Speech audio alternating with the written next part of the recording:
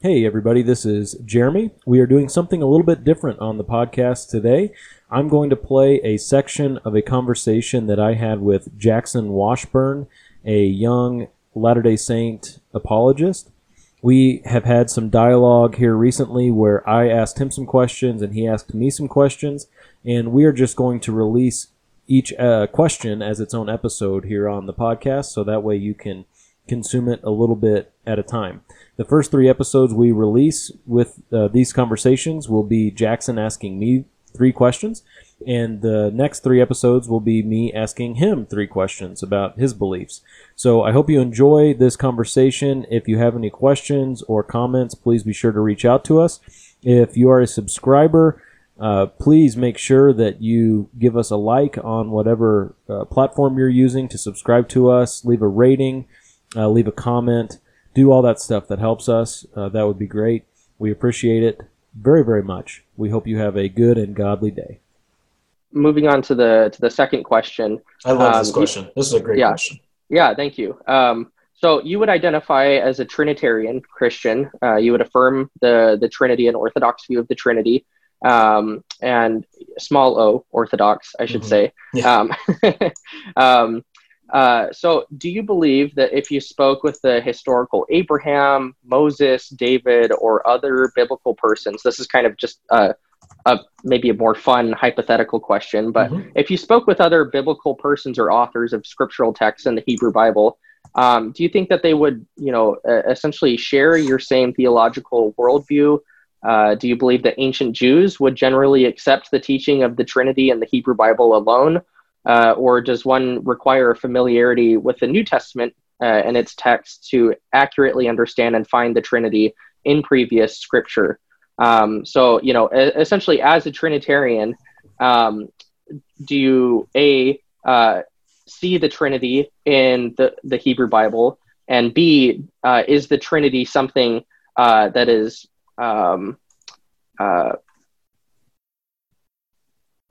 I guess, can it be expressed through the Hebrew Bible alone? Is it something that we can just deduce through those scriptural texts, or does it require the lens of the New Testament? And, is there a Christological implication there as well? Sure.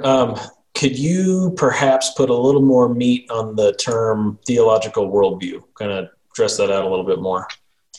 When you ask, would Abraham, Moses, David agree with my theological worldview? Yeah, so I guess I don't mean explicitly like was Abraham and Moses a Protestant Reformed evangelical Christian, right? I think we would both agree that they weren't, right? Yeah. But I think fundamentally, what do you think if you had a conversation with them that they would find your theology at least compatible with theirs, right? And I'll use the example of traditional Christianity and Mormonism as an instance of 2 theological worldviews that I think we would both agree with their views of who God is and how humanity relates to God are incompatible with each other. They ontologically define God differently. And, I don't think that there could be a one-to-one equivalence or any kind of reconciliation there without, jettisoning one or the other, right? But I guess fundamentally, do you think, these biblical authors or ancient Israelites would see the God that you worship as ontologically, different and incompatible with the one that they worship? Or, would there be a degree of compatibility there? Gotcha. Yeah. So just in short, to answer the question, just to kind of show my hand as to where I'm starting from. Yeah. Would Abraham, Moses, David, those guys find my theology compatible with theirs? Yes. And now here's a really long answer. That's fine. So at the core of all this is the idea of progressive revelation, the idea that God didn't reveal the whole Bible in one shot. He didn't reveal everything in one shot, but through the course of time, revelation took place. Revelation is just by nature, it is absolutely in submission to time. It doesn't exist outside of time in the human experience because humans exist with inside of time. So Christians today on this side of the completed canon, we have to, recognize as Christians that we know more about God and man than man did 4,000 years ago. Yeah. By nature of progressive revelation. Yet at the same time, God's revelation to man has always been sufficient for life and for godliness, though the level of knowledge has been different. And it's a really fun conversation to have. It's something not a lot of Christians have thought through. But his revelation has always been sufficient, though the level of knowledge has not always been the same. And so, for instance, I want to read, there are a few different passages I want to read just to kind of point to where I get my theology on this. And one of them is from Ephesians 3, and I'm just going to read the first 7 verses here as Paul explains this very thought. He says, "For this reason, I, Paul, the prisoner of Christ Jesus, for the sake of you Gentiles, if indeed you have heard of the stewardship of God's grace, which was given to me for you, that by revelation there was made known to me the mystery, as I wrote before in brief. By referring to this, when you read, you can understand my insight into the mystery of Christ, which in other generations was not made known to the sons of men, as it has now been revealed to his holy apostles and prophets in the Spirit.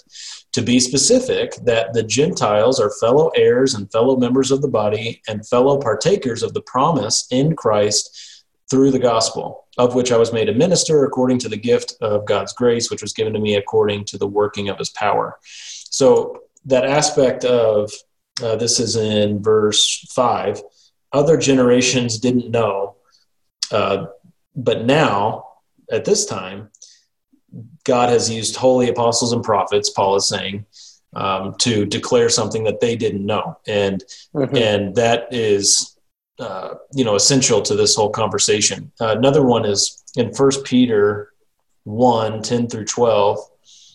Peter said, "As to this salvation, the prophets who prophesied of the grace that would come to you made careful searches and inquiries, seeking to know what person or time the Spirit of Christ within them was indicating as he predicted the sufferings of Christ and the glories to follow.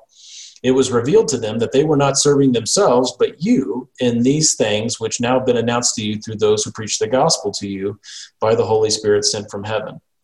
So, on the one hand, Peter is saying everyone who wrote inspired scripture had the Spirit of Christ in them, which is an interesting phrasing. It's only it's one of 2 times in the New Testament where Spirit of Christ is used. And they were able to understand that Christ was coming. And yet, they also understood through revelation that they were not serving themselves because they would have no experiential knowledge of this Christ who is coming. Instead, they were serving those in the future who would experience more and in turn know more through the incarnation of Christ. So kind of all that I just wanted to lay out there as just the basis for what I'm about to say next. That's half of my answer, so I don't have like 10 more minutes, so don't worry. But as we apply this idea to the doctrine of the Trinity, the big idea for me is that in the Old Testament, the Trinity is implied, and in the New Testament, the Trinity is explicitly taught. There's an implication versus explicitly taught aspect going on, as we see references to mystery in the New Testament, that the Trinity would, in a large part, kind of fall into that category. I think of what Paul wrote at the very end of Romans. He says, "Now to him who is able to establish you according to my gospel and the preaching of Jesus Christ, according to the revelation of the mystery which has been kept secret for long ages past, but now is manifested, and by the scriptures of the prophets, according to the commandment of the eternal God, has been made known to all the nations, leading to the obedience of faith. To the only wise God, through Jesus Christ, be the glory forever." That's how he ended that letter. And I see in that an aspect of the fullness of truth was hidden, but now has been revealed through the revelation of Jesus Christ. And so in the New Testament, we see that the incarnation is interpreted as God in flesh, though God did not cease to exist in heaven and God did not cease to exist as his spirit, that there were three persons who all had full deity, and yet there was only one God. That's very clearly stated in the New Testament.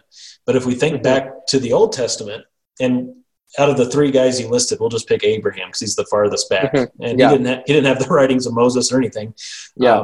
If we think about the things that Abraham knew and experienced, I think this really helps us to kind of lock down the Old Testament theology of the Trinity. Abraham knew that there was one true God. He was called by the one true God. Abraham knew that this one true God was going to bless the nations through his lineage, that he made a covenant. Abraham then, later in the story, in Genesis 14, met Melchizedek, and he bowed down and paid tithes to Melchizedek, the king of Salem, which some believe Salem is Jerusalem, but before. And so, okay, he bowed down and paid tithes to him. That's, pretty interesting. That leads many scholars to think that's a pre-incarnate Jesus. The angel of the Lord appeared to Hagar, and the angel of the Lord appeared to Abraham directly. In Genesis 22, when Abraham went to sacrifice Isaac, it was the angel of the Lord who called out to Abraham, the same angel of the Lord who called Moses from the burning bush. There were three men who appeared in Genesis 18. They appeared at Abraham's tent, and it says that the Lord appeared to him. So it's likely that, again, you had the Lord and possibly two angels or something, all appearing as men there with Abraham. And it would be, foolish to suppose that the Holy Spirit wasn't interacting in his life. We don't have a verse that explicitly says that, but I think we would err on the side of foolishness if we said that the Holy Spirit didn't interact with Abraham. And so the doctrine begins in Genesis, even from Genesis 1, builds through the life of Abraham as more and more is revealed. You start looking at these instances, experiences, inspired teachings, and you start seeing it more and more. And then you get to the New Testament and you have monotheistic Jews, Peter, Paul, John, James, the brother of Jesus, and they're all thoroughly Jewish, and they all taught God's singularity and his plurality. Those aspects are there. And so that's kind of how I see that, as far as, did they understand it the same way we understood or understand it now as a doctrine? No. But do we see it implied? Yes. And I would just tack on as a final note, I don't believe that you have to be able to articulate the Trinity to be able to articulate the gospel. I don't believe the doctrine of the Trinity is part of the gospel message. However, if a person comes to reject the doctrine of the Trinity, I don't believe that person can say that he's a Christian. I think if you reject the Trinity, you're rejecting Christianity. So there's my long answer. Yeah. So with that in mind, if someone asks you, do you believe that Abraham was a Trinitarian, how would you answer that question? I would ask, in what sense? In the Nicene sense? Yes. So go ahead. That's what I would ask. Yeah, I guess. Yeah, I think it'd be clear from a creedal or historical sense. The answer would probably be no, right? That he was not a Nicene Trinitarian. Right. Would you say then that Abraham was unconsciously a Trinitarian, or had I think you would affirm that he had a concept of God's plurality and singularity. Would that make him like a soft Trinitarian, or should, is that language perhaps too not useful in this context? Yeah, I mean, on the one hand, I would say it's not super useful because we're speculating. Yeah, right. And we could do that all day long. But on the other hand, I mean, there are some indications, and this isn't with Abraham directly, but that instance with Hagar. So it says, the angel of the Lord appeared to Hagar. This is Genesis 16. And the angel of the Lord tells her, I'm going to multiply your descendants. That's verse 10. Goes on to say, have a little poem that the angel of the Lord says to her. And then it says in verse 13, then she called the name of the Lord Yahweh, who spoke to her, you are a God who sees. And yet the instances before that was angel of the Lord. And that's distinguished from the Lord, yet at the same time, the angel of the Lord is the same as the Lord. I believe the angel of the Lord is the pre-incarnate Jesus in the Old Testament. And there's some indication right there in that story that they're grasping something. And we have to give all the credit to God that apparently his spirit was doing something in them to help them understand. Like when those three men showed up at Abraham's tent, I believe that he did believe that the Lord was there. And we don't have a ton of detail. We wish we did, but we know at least that. Okay. Historically as well, and I think back to, in particular, the early centuries of Christianity or throughout Christian history, it seems like, there's been various Jewish or Muslim commentators who, in reflecting upon the Trinity, have considered it a violation of monotheism, sometimes, referring to it as just, polytheism, or, saying that there's semantics at play. I don't think we need to get into the specific arguments and the apologetics back and forth there, but what might you say to, a contemporary Jew who, by your own admission, right, it's your view that the Old Testament implies the Trinity but doesn't explicitly teach it, and it's the New Testament that explicitly teaches the Trinity, right? The incarnation is kind of the hinge there. Yeah. So it seems like, Christology is, the key here, right? And so, how might you respond to a contemporary Jew that might take issue or accuse you of reading the Trinity into the Old Testament, right? Essentially engaging in a form of eisegesis, or how much you respond to something like that? So, the first place to start is that the Bible is monotheistic, but it is not Unitarian. So Unitarian being the view that God is one and God is one person. We believe that the Bible is monotheistic, God is one, but it's Trinitarian, that God is three persons. And that, of course, to a Jewish person, that doesn't sound like anything. It sounds like you were saying semantics or made up stuff, but we have to recognize that there's a difference between essence and person. I mean, definitionally, those are two different words with two different meanings. And the presentation in Scripture, even confined to the Hebrew Scripture, is that God is one in essence, yet plural in persons. And the first book of the Bible that was written was likely Job, chronologically speaking. And Job says in Job 33, I think, something like that, he says, "The Spirit of the Lord God made me." Now, the only one who has creative power and authority is God himself. And it doesn't say God himself, it says the Spirit of the Lord. And you look at passages like Psalm 110, the Lord said to my Lord, sit at my right hand until I make your enemies your footstool.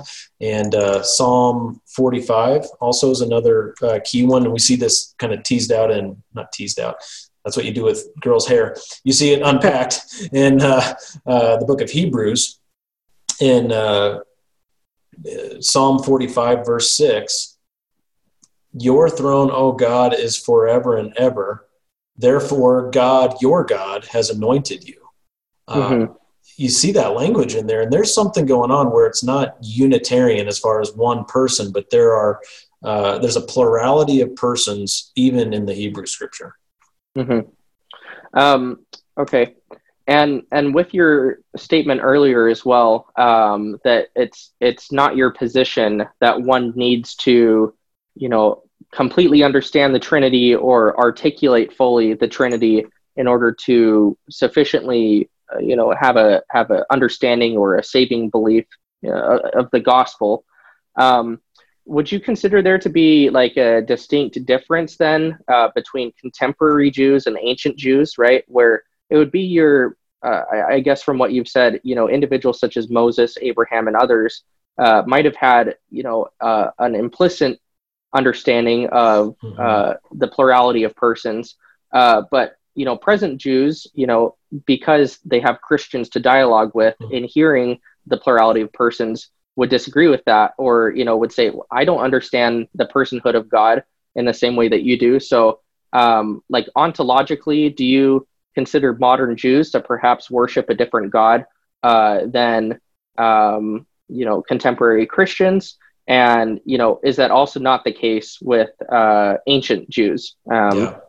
Yeah, for anybody who rejects, now on this side of the incarnation, who rejects that Jesus was God in flesh, we have to say fundamentally that those people worship a different God. Okay. And you take the Jews of Jesus' day, for instance, we see their understanding of the ontology of God when in John 10, they pick up stones because they thought he was making himself out equal to be God, which I believe that's what he was doing, or he made himself to be equal with God. This is how I should phrase that. And so they thought, okay, well, that's blasphemy. No man can be God. God can't take on flesh. This guy can't be God himself. Before Abraham was, I am. John 8:58. When he identified with the Tetragrammaton, the name Yahweh, that was blasphemy in their eyes. And so those Jews certainly did not see it possible that at least Jesus standing in front of them could be a person of the Godhead. And of course, Jews today are Jewish religiously because they also reject that Jesus could have been God. And so to say, okay, now would Abraham, Moses, and David, if they were alive in Jesus's day, would they have submitted to him and followed him like the 12 disciples, or would they have picked up stones like the Pharisees? What was their view on the Trinity that would have allowed them to do this or that? And we see that God working in their lives was bringing about anything good that they did. Therefore, God's grace would have allowed them to be disciples from my view. And so, going to the example you gave of the Jews that rejected Jesus, right? That group, would you consider them to be, I guess, like correct representatives of the Jewish religion at the time and prior? Or were the Jews that accepted Jesus, such as his disciples, were they the ones actually espousing a quote unquote true Judaism because they, they didn't reject the idea that God would come to them in human form, right? Yeah. We see, if you take the whole of Israel's history, never ever was there a true majority who really had it all figured out and was devoted to God, right? And even the ones that we look at who seem to really do well and to get it and were committed, like those guys you mentioned, Abraham, Moses, and David, they weren't great people. 2 of them were murderers. 66% of them were murderers. And so what we have to recognize is that God was really just carrying along a remnant.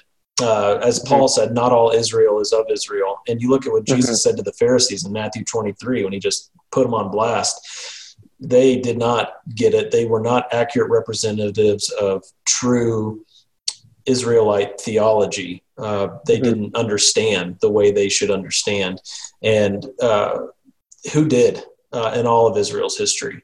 I don't think I would have done any better. It was all up to God doing all the work, which is why he had to come in the flesh to do all the work for us, not just in salvation, but in our understanding, that we would rely on him in our understanding of the New Testament and the Old Testament. Okay. That's all the questions that I have for that section. I appreciate your responses. And I think this next question, also the final question, or topic, right, should kind of bring us full circle, because I think your response to question, the first subject, will be very relevant here too.